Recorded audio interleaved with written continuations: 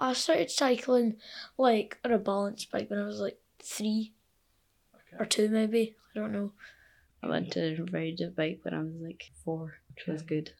Before that, I couldn't ride a bike at all. I was just wobbling everywhere. So I went on this grass patch with my auntie and held my back while I was riding, and then she let go, but I didn't know that she'd let go.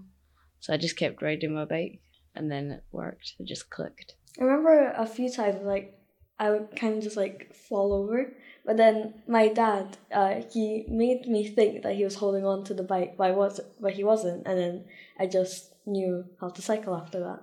I did used to like go on a balance bike. It was like really fun to go on when I was like little, and then stabilisers came, and then I got this massive bike, and then one of my friends came around and he was like, show me how to ride it. I'm like, can't do it. And then a year later, then I started to ride the bike.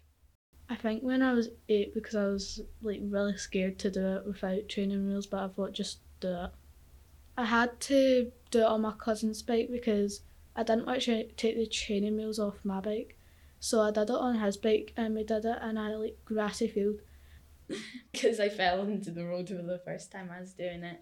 But then I just had to keep on trying, and then I got my stabilisers off and all that. Because then I felt like I was a bit more free with riding my bike. So not every time I went out, someone would have to watch me in case I like tipped over.